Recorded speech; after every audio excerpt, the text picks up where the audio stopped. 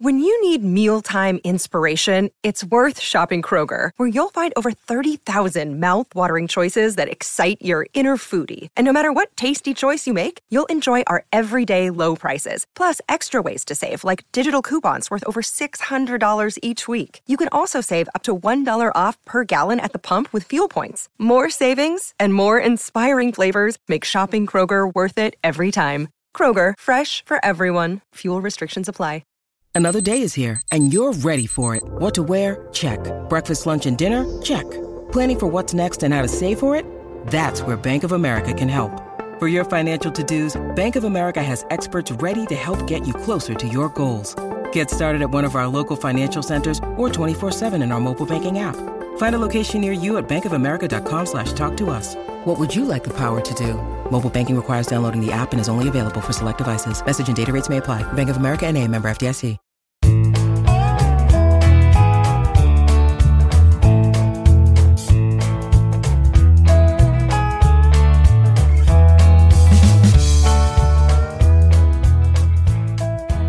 You're tuned in to the Cleveland Baseball Talk podcast. I'm Joe Noga, joined as always by Paul Hoynes, our Tribe beat writer. And Paul, game one of the World Series took place Tuesday night. The Nationals pulled, you know what, I guess everybody would consider an upset, beating Garrett Cole and the Astros 5-4. The big game by Juan Soto, 20 years old. Hits a home run and a two-run double in the first game of the World Series. Such a young guy competing at such a high level.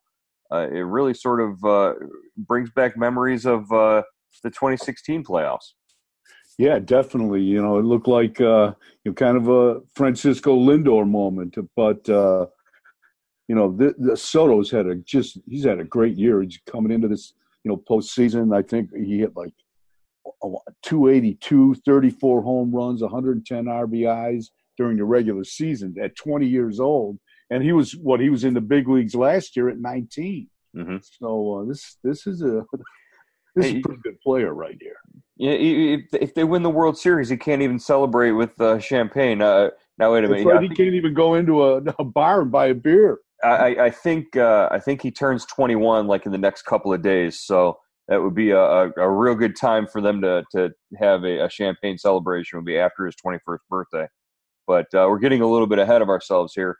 They've still got to get through Justin Verlander and the Astros 3 more times to do that. What do you see, the rest of the series? How do you see the rest of the series going if Washington can stand up there and say, okay, there's your best pitcher, your number one guy who hadn't lost in 19 straight decisions, and they took him apart? Yeah, I mean, this Cole hadn't lost since May 22nd. He was like 19-0 in his last 25 starts. I mean, this guy, and he was still. I mean, the guy still pitched. He still went 7 innings. 8 hits, 6 strikeouts. But they got him that 1 inning, and nobody's a robot in him. But I think Washington. The 6-day layoff didn't hurt them. They looked sharp. Scherzer was a little shaky. I thought he was kind of had some trouble. He was all over the place. He threw a lot of pitches early, but then they used Corbin, so that was interesting. They did the same thing in the NLCS. Yeah, I was going to ask you, what do you think of the decision to use Corbin? Is it more, hey, like a sort of a Terry Francona driven decision? Let's get this game and win this game that we can win by putting in the guys, to get us through these high leverage outs. Or, is it a mistake taking one of your potential starters, your potential game 3 starter? But I guess they're going to go to Sanchez then in game 3. Yeah, I think they'll go with Sanchez in game 3 and then bring Corbin back for game 4. I guess you could, right? Yeah, I would think that's yeah. Yeah, and, he only pitched 1 inning too, so it's he only pitched 1 inning, but still, it's you look at in the postseason, they've had 6 pitchers throw like 2/3 of their innings, 60 of their 90 innings. I mean, and I guess you can do that. People have said you can do that. Let's be honest, Paul. The other 6 guys in their bullpen, not that good. Yeah, I, yeah, I guess you could do that, but now you're going 7 games now. It's going to be interesting to see if that stretches over 7. You go in the the wild card, so the best of 5, then the NLCS. You wonder if that catches up to them, but they got the game 1. They split in Houston, and really a tough place to play, the tough place to win, and. Now, so they can go home with at least a split. I thought I had you. I thought, I said Astros in 6. You said Nationals in 7. I thought I had you. Now it's looking like it's going to be tough. Yeah, it's going to be interesting. I just thought, Joe, you could feel something in that last series of the regular season when the Indians were in there to play Washington at Nationals Park, and they really had nothing. I mean, they really had nothing to play for. I don't think they'd already clinched, but that team was they were hitting on all cylinders, and they just continued into the postseason. I think the series will be over, and you experienced this. I think the series will be over the first time they show up for a game at Nationals Park in the World Series, and Baby Shark comes on, and the whole stadium just goes bonkers. You saw what that was like firsthand. What's the experience? I had Joe. I like this is culture shock to me. I'm shocked you had no idea what I have no idea what Baby Shark was. I was asking Zach and Mandy, and so what is this? Is this the tomahawk chop? What? I had no idea. Yes. It is the tomahawk chop that is only offensive to marine life. Yeah, I would guess, but yeah, it's a sight to behold with the entire park doing it at the same time. That's going to be one really weird moment in Game 3. I can tell you that. All right, let's move on from the playoffs that the Indians are not a part of, and talk a little bit of Indians news from this past week.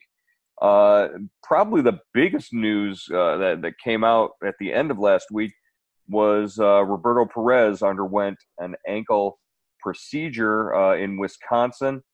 We had sort of gotten an indication from Terry Francona earlier in our meeting to wrap up the season that this was a possibility. Obviously, Perez is a big key for the Indians next season, and he's expected to be ready for baseball activity by the time spring training starts. Yeah, I think he basically played on that ankle the whole second half, Joe. It was hurt. If you remember, right before the All-Star break in Cincinnati, there was a play at the plate where one of the Reds slid into him. He went up high for a throw to the plate, and kind of a Reds player slid into him and knocked him over. And I think that was the play where he really kind of hurt his ankle, and he was kind of limping the rest of the way.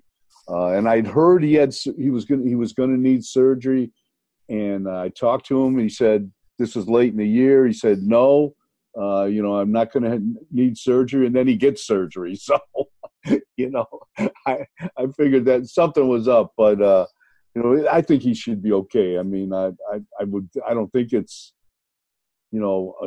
something that's going to hold them back, or they're going to have to slow play him, once the pitchers and catchers report to camp. But we have to see. It obviously affected his offense. I don't think it's going to affect his defense, but in the second half, his numbers dropped off. The power was still there, but his average dropped. Right, and it's a credit to Roberto that his defense didn't drop, that he still managed to throw out more than 40% of his base stealers, and led all of baseball in defensive runs saved, while working a pitching staff that featured 2 rookies and lost 3/5 of its starting core.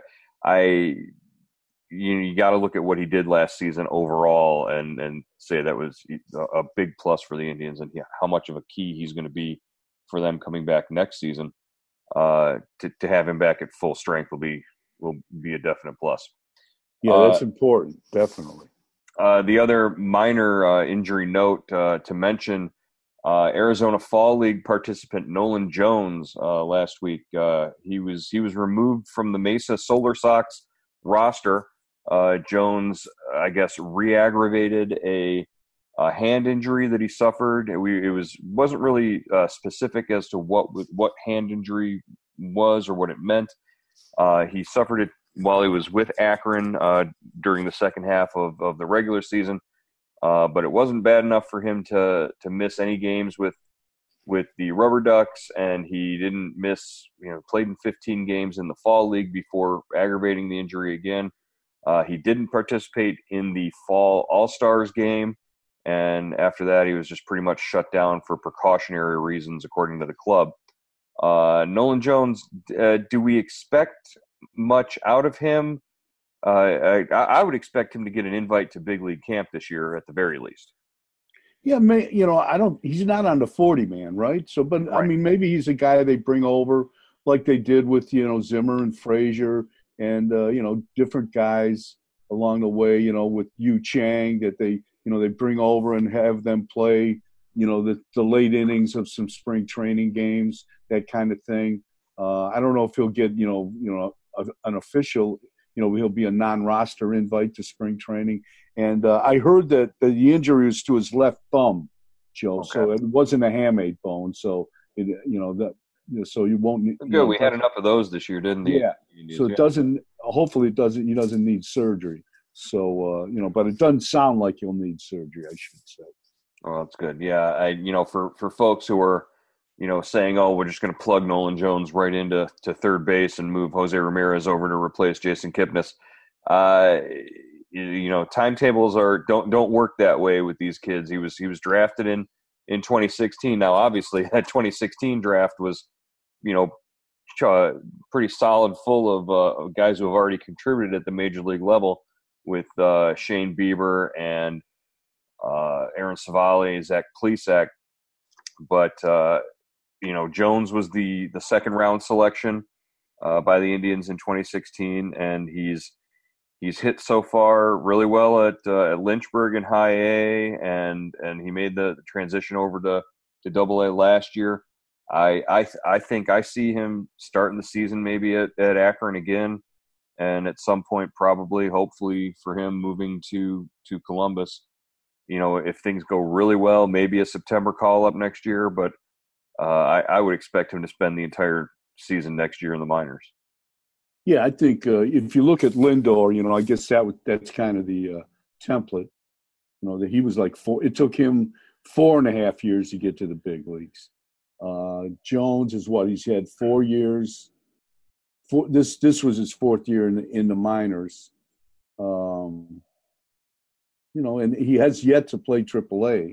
Yeah. So I would think you'd have to, like you said, you'd have to play him you'd have to start him at Double A this year, move him up and see how he does. But, if he makes it in September, fine. But this isn't a kid that's going to be your opening day third baseman. No. Unless, there's like you have like three other injuries.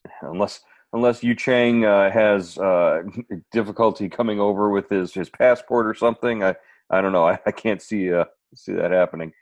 And the Indians have a history of being patient and slow playing some of these guys, especially Terry Francona just doesn't like to open the season with a lot of rookies like that in those kind of positions. Preferring to leave them down in the minors for the first couple of months so that they're not sitting on the bench freezing in Cleveland. Yeah, we saw that this year when Leonis Martin is the opening day center fielder and Carlos Gonzalez is kind of waiting in the wings to play the outfield. They had they fill in with veterans, and then when I think if there are prospects available, if they're playing well, they bring them up when they're hot and kind of, work them into the lineup that way. All right, Paul, let's jump into some questions from our listeners and readers on Cleveland.com. I know you got a couple there that were sent in to you. Okay, this is from South Bend, Indiana, Jim Wensitz. When Indians executives consider Francisco Lindor's worth, do they weigh his ability to put fannies into the seats? Seems like they should. Yeah, I got to believe that they do, but I don't know what that equates to in terms of compensation. There's got to be a formula or a figure that that they use, but uh, I would think that the agent would be one pushing that angle more than the ball club. I think they would try to minimize that. Yeah, I think, I mean, if you look at the Indians' attendance in general, they've drawn 2 million once in about the last 6, 8, 10 years, and Lindor's been playing. This will be his fifth season coming up in the big leagues. I mean, Lindor's a great player and he's fun to watch, but if you're talking about him being like a Reggie Jackson or a Babe Ruth, putting people in the seats, it hasn't worked so far. I mean, if you're, I don't know if a one player can do that anymore, based on the revenue streams that teams have. But, I think, the Indians, are they going to draw, if Lindor isn't here, are the Indians going to draw, 1.8 million or 1.6 million? I mean, is it going to make that much difference? I don't think. The only proven thing that puts people in the seats is winning. So I guess. And even that hasn't worked in Cleveland. Yeah. I mean, the only proven thing that puts people in seats in Cleveland is dollar dog nights and fireworks. Yeah, well, play every game on a Friday or a Saturday night, and they'll be just fine. Yeah. Okay. This is from Craig Putnam from Broadview Heights. I'm surprised there's so much talk about moving Jose Ramirez to second base. Mike Freeman appears to me as a good replacement for Jason Kipnis at second, especially at the salary he would demand. What do you think? Well, your point about the salary is true. Yeah, he would definitely be a considerable savings over Kipnis, but I don't see Freeman as a full-time second baseman, a full-time major league infielder. I see him more as sort of a fill-in guy and a utility guy, and he excelled at that role. And I think Francona loves him in that role because of the way he prepares and he plays every day. He said on more than one occasion that Freeman goes about his business and puts in the work to make himself ready to be available at any time, just like he's a starter. But he's valuable in that he's sitting there waiting for you in case you need him. Yeah, I couldn't agree more, Joe. I think sometimes managers can manage a player into a good season, and that's by the way he uses them. We've seen that with Jordan Luplow. He only faced lefties, and he had a great year. What now if he faces righties and lefties, is he going to do the same thing? I don't know. I don't think he's really gotten a shot at that. Maybe he will next year, but right now he's coming off a very good 2019 season. I think the same goes for probably Freeman. Francona has used them just right in my opinion. Is he an everyday player? I don't know, but to this point in his big league career, you'd have to say no. And I think he's found a niche. He found a way to be ready to sit for 10 days and still come off the bench and play good defense and swing the bat well. And there's a value to that. And would he be the same kind of would he bring the same kind of value to the team if he's playing every day? It's something we don't know, but I think if you ask Mike Freeman, would he take a repeat of this season in 2020? I think he'd raise his hand and say yes. Right. The only caveat to that would be right now out in the Arizona Fall League, Ernie Clement is playing for the Solar Sox, the Mesa Solar Sox, and he's having a pretty decent Fall League. This is a kid who was on the big league roster in camp in spring training last year. And from all accounts, from what I'm hearing, Terry Francona really, really likes Ernie Clement, thinks he's got a lot of potential and sees him as sort of a John McDonald clone, which is, really good with the glove, average to adequate with the bat if given a chance. So Ernie Clement might be a guy who comes in and takes that utility role at some point. if they do want to use Freeman, more and more at second base. Yeah, that's a good point. And the thing Freeman that always impressed me about Freeman is the way he swung the bat. He hit 275, 276. He hit some home runs. He hit against lefties too. Yeah, he's a left-handed bat, and he hit against lefties. And he was able to sit and still come off the bench and hit, and that's a tough job to do. So, he's a valuable guy one way or the other. And he did one thing really well that, of course, we know Terry Francona likes, is he's probably the best bunter on the team. Yeah, right. And you've got to be that guy. If you're going to fill that role, that's one of the requirements. One more. This is from Larry in Parksburg, West Virginia.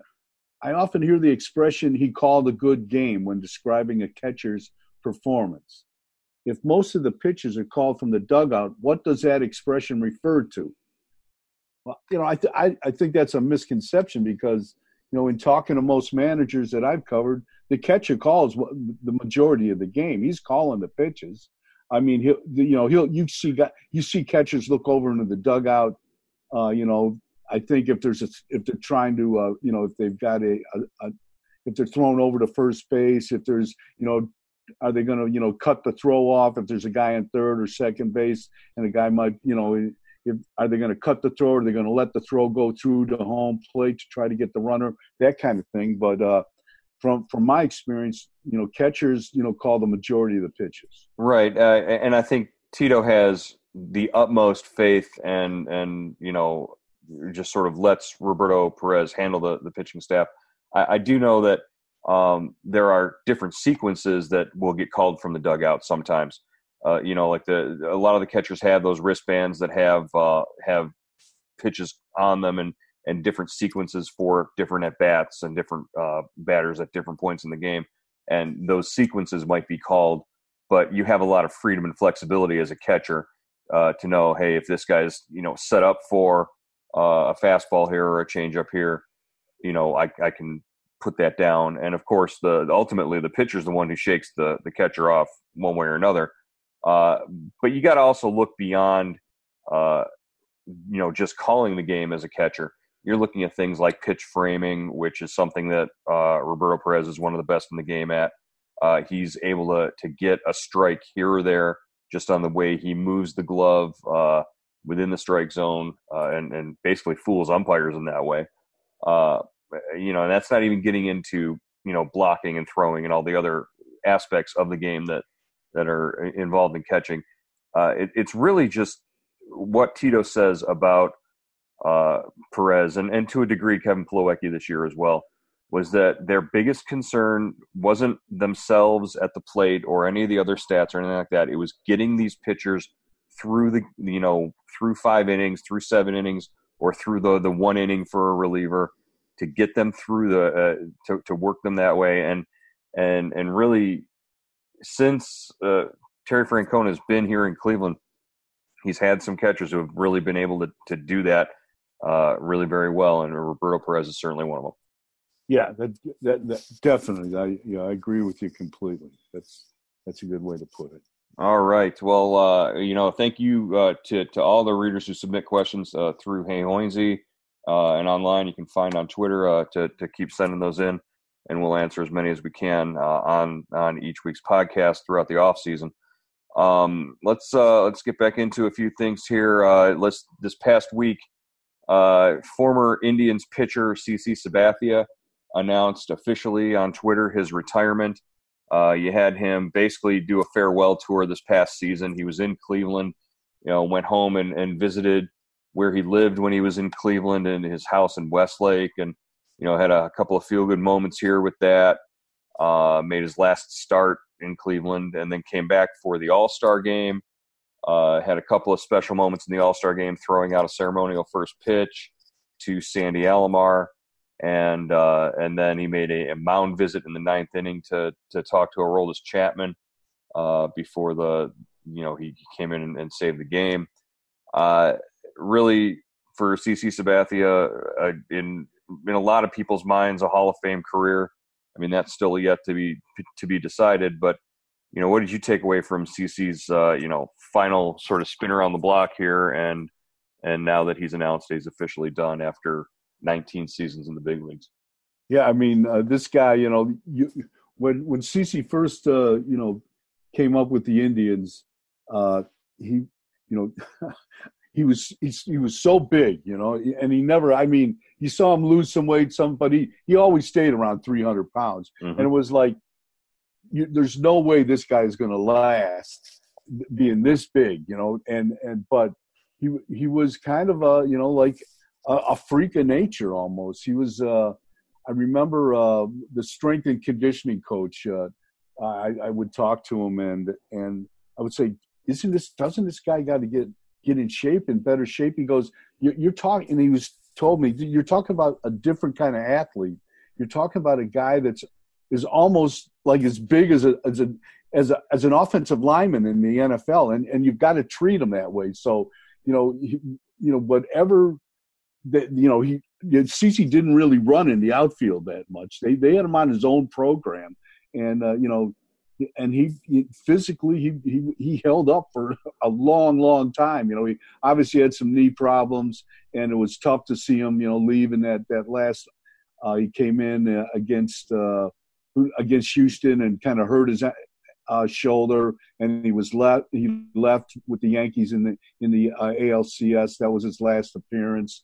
And unfortunately it ended in injury, but he went out the right way. You go out on your shield or with it. So he I think he pitched till he couldn't pitch anymore. Well, you can't resist those Game of Thrones references, can you? That's Hoynesy. That's what Spartans' mothers told their sons when they went into battle. Come back on your shield or with it. That's great. No, it was really sort of, to me, that was exactly the way that CeCe had to go out, because he had already started sort of laying the groundwork for, maybe I'll come back and pitch in relief or just for part of the season next year or something like that. This pretty much put an end to all that talk. Was this like the game tells you when it's time to go, and it told him. So yeah, I'm sure his family's happy, and now he gets to play dad, and I think CeCe's taking care of his money, and hopefully, I'm sure we haven't heard the last of him. Though. That's I'm good. Sure he'll be. He's always a big proponent of, I think the Boys and Girls Club in Cleveland and wherever he went, and just a good dude, a good guy all the way around.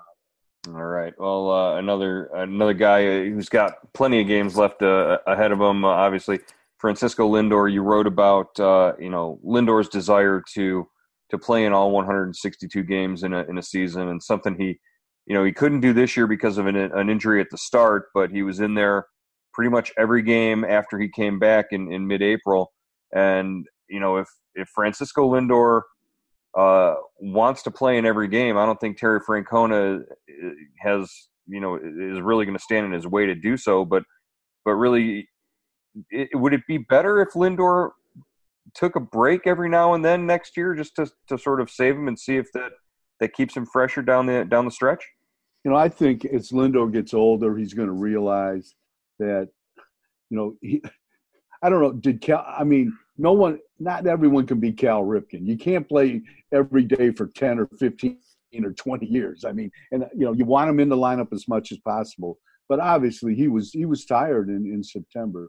His swing got long. You couldn't really tell defensively, I don't think. I thought he had a great, probably his steadiest defensive year.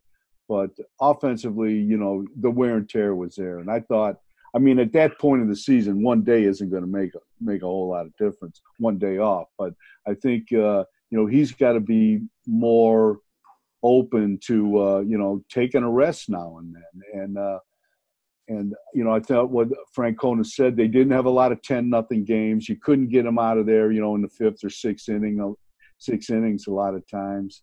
But I think, I know Francona wanted to get him out of there and to give him some days off. He would talk himself back in the lineup, and you got to like that.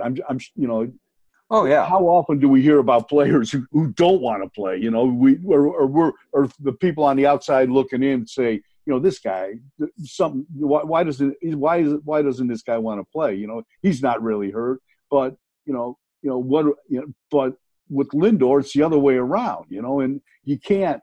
It's hard to not to pull for a guy like that. But I think as he gets older, he's going to realize that missing 2 or 3 or 4 or 5 or 6 games during a season isn't that big. That's not going to hurt his stats, not going to hurt his reputation, especially if you compare it with an off day. You know, if you give it Sunday and you got an off day Monday, that kind of. Missing a getaway game in Detroit on a Wednesday when you have an off day Thursday, you know, isn't going to. And nobody's going to think twice about that. But, you know, you get 2 days off. And we've seen we saw in 2018 when Lindor did take a day off, he came back and he hit the ball. It happened more than once. With fresh legs, he came back and had, 2-3 hits in a game. So I don't know. I just think they need to work something out next year where Frankie gets a little more rest than what he did this year, because I think 162 games is a little unrealistic. And you look at his at-bats, Joe. I mean, he's had the last 3 or 4 years. He's right up. I mean, he didn't get it this year, but he was awfully close, like just 600-plus at-bats every year. I think he had 598 this year, something like that. And that's a lot of at-bats. So I think, I think there's a happy medium there, and they've got to find that. All right. Last thing I wanted to discuss this week, there was a story out of the Arizona Fall League. I believe it was Jason Hayward's brother. He's a San Francisco Giants minor leaguer, and he got rung up. Well, before we get into that, the Arizona Fall League this year is testing the automated ball strike system, which premiered in the Atlantic League after the All-Star break. Which is basically robot umpires, everybody's calling it. It uses the TrackMan and uses the automated strike zone that we see on all the game day apps and whatnot. And the umpire wears an earpiece, and when the pitch comes into the strike zone, if the ball hits the strike zone, the umpire is told it's ball or a strike, and that's what he calls from hearing what he hears in his earpiece. Hayward's brother was at the plate and got rung up on a strike 3. Didn't agree with the call, turned around, and as he was walking to the dugout, the umpire tossed him out of the game. So he becomes the first notable. I'm not sure if maybe the Atlantic League might have had one, but he becomes one of the first players ejected from arguing balls and strikes with a robot umpire.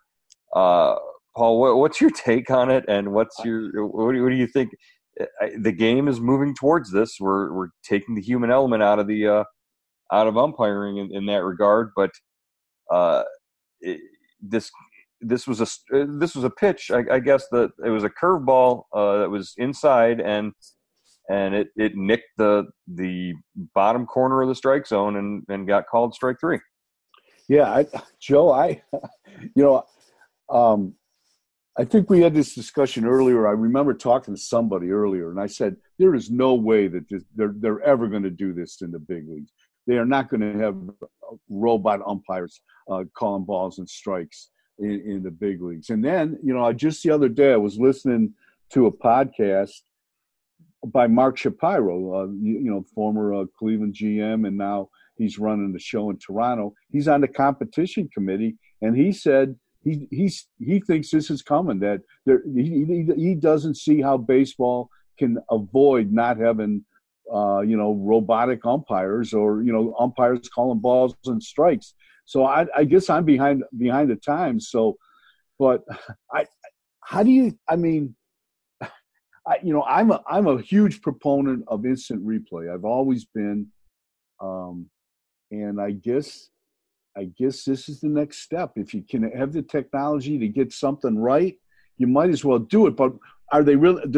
What are they going to do? Is it going to be like some robot standing behind home plate, or is it going to be you're going to have your umpires behind home plate, and he's just going to, relay the balls and strike. Right, and you're always going to need a physical human umpire there at the plate for game management purposes and to keep things moving and all that kind of stuff. That's not going to go away. But as far as the strike zone, if they can develop the technology enough, and right now I don't even think the technology is developed that much. It's really good, but if you can continue to develop the technology to account for all of the different quirks and things, I can't see it not coming. It's just, it might not be in the next 2 or 3 years, but it could be here sooner than later, just because the technology is always advancing. The thing I heard from a lot of different guys, I talked to Kevin Plawecki, I talked to Jake Bowers for what that's worth, but the one thing that the hitters are concerned about are like 12-6 curveballs that catch the front part of the plate and then could actually bounce in the dirt or behind the plate or on the plate, but still get called a strike. And those are not strikes. It's what's there, in front of your eyes. You sort of have to go with, what's real. And yeah, did that pitch cross the strike zone? Yes. But is it really a strike? It's never called that way, and it shouldn't be. Yeah, I mean, there's so many. What do they say? Francona always says unintended consequences. What are going to be the unseen little blurbs that come into this, and like the slide into second base. That we've seen that if you come off for a second and you're out. Even if you slide directly into second base to steal a second base, you bounce back up off it for a second, and the second baseman keeps his glove on you, you're out. And no one, even though you beat the throw by a mile. So that's an unintended consequence at second base. Imagine, with all the action there is at home plate, how much refinement will be necessary for that to come to fruition. So it Joe, I don't know, man. We don't see any arguments anymore between managers or very few between managers and home plate umpires. So we won't. There won't be anything. What do you do with a robotic umpire? What do you do there? Yeah. What did Tito get tossed this year for? I think he got tossed to one game this year. Something. I don't think he did. He may have. No, I think he taught maybe one of the New York games.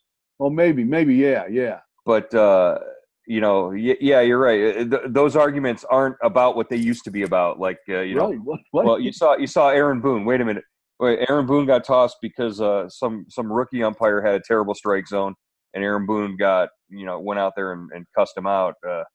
But seriously, you don't see much of that anymore at all. Unless you're David Bell and you get ejected. Oh, my goodness. What do you got? Tossed a dozen times this year? Something ridiculous like that? Oh, I don't know. What is he arguing about? So I don't know. His team also got in 6 fights, this year. But then they traded away Puig, and I don't think they got in one after that. So, no, it just brings up an interesting sort of perspective on the game. It's like, yeah, I mean – and just know that the technology is there, that it's coming, and that they continue to refine it and make it better. It's not just a simple, put up a shaded box for every guy. There's a lot more that goes into it, and it's coming. Tito said more than one occasion, he said, "Boy, I'm glad I'm on the backside of my career, the backside arch of my career, so that maybe he can get away from all these changes that are coming eventually here. He doesn't want to be around for some of it." Yeah, it's something. I mean, people have said there should. You read fans' comments, and they some want it, some don't want it, but the people who want this, when it comes. Buckle up and be ready, because I thought there was no way it would happen. But when you hear Shapiro, who's on the MLB competition committee, talking, sounded like it can't. It's kind of almost inevitable. Mm-hmm. You just don't. And now it's a question of when. Not not when it gets here. It's just a question of time now. You're right, and it's guys. I could tell you, a guy like Trevor Bauer probably wants to see something like that coming. To prove him right. Hey, that pitch was in the strike zone. Come on. Yeah, definitely. I mean, all pitches. Hoynesy doesn't take the bait. Oh, come on. I'm trying to bait you here and you don't take it. Yeah, but Trevor's still going to be complaining about hitters hitting a pitch that he put in the perfect spot. He still hasn't thrown a bad pitch. That's true. All right, Paul. All right. The World Series continues with Game 2 tonight, and we will be back with you next week to follow up as more develops. As the closer we get to the end of this World Series, the closer we get to all the fun starting with off-season moves, free agency, awards, and all sorts of fun stuff like that. So, yeah, Game 2 tonight, Verlander versus Strasburg.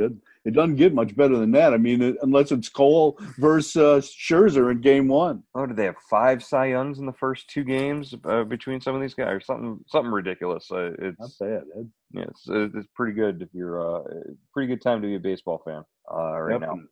All right, Paul. We'll talk to you again next week on the Cleveland Baseball Talk podcast. Thanks, Joe.